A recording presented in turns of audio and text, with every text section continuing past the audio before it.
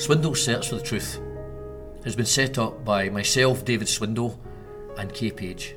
I am David Swindle, a former senior investigating officer who has worked in numerous high-profile investigations, murder investigations, cross-border investigations, and dealt with the most complex and tragic cases you can imagine. I spent 34 years in the police, mostly within the CID, and after I left the police, I set up my own consultancy business. I'm a crime expert, a reviewer, an expert that brings my police expertise to help families of victims, mostly that are killed abroad.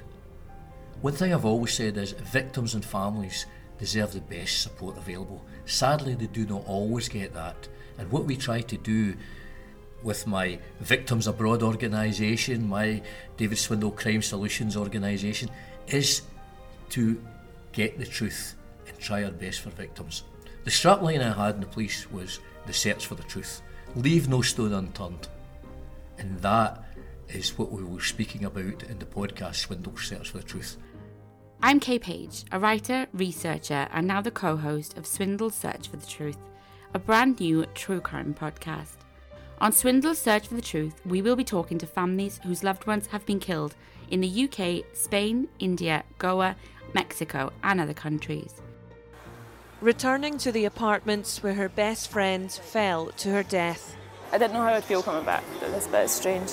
A year ago, Carolyn Burke was a bride-to-be, celebrating with Kirsty Maxwell and 18 others. Her father told our reporter Chris Clements he needs answers, but time may be running out. We have extra evidence we want to present to the court. We just need a chance to present what we've collated as a family in the last 3 months. In court, the police don't preserve the crime scene or investigate properly, as the main aim is to cover up the crime when the victim is a Western tourist. As Felix's case was not investigated in proper manner, how can the police claim it was an accident? Craig Mallon from Coatbridge died after being punched outside a nightclub. He was a really, and I know everyone says it, but he was a really, really good boy.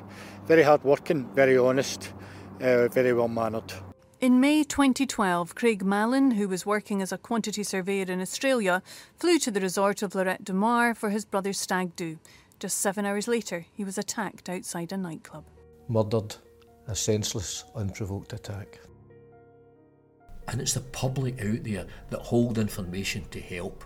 We will have fascinating inputs from well-known forensic experts, a true crime historian, researchers, multilingual experts whose expertise is vital to supporting investigations and helping the loved ones to get justice.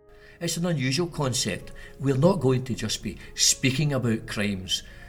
We will be hoping to bring people, get people actively involved in them, people contributing, because some of the cases we speak about are unresolved. I hope that people listening to this will become actively involved and will appreciate and understand who we're bringing. It's a new concept for the true crime world.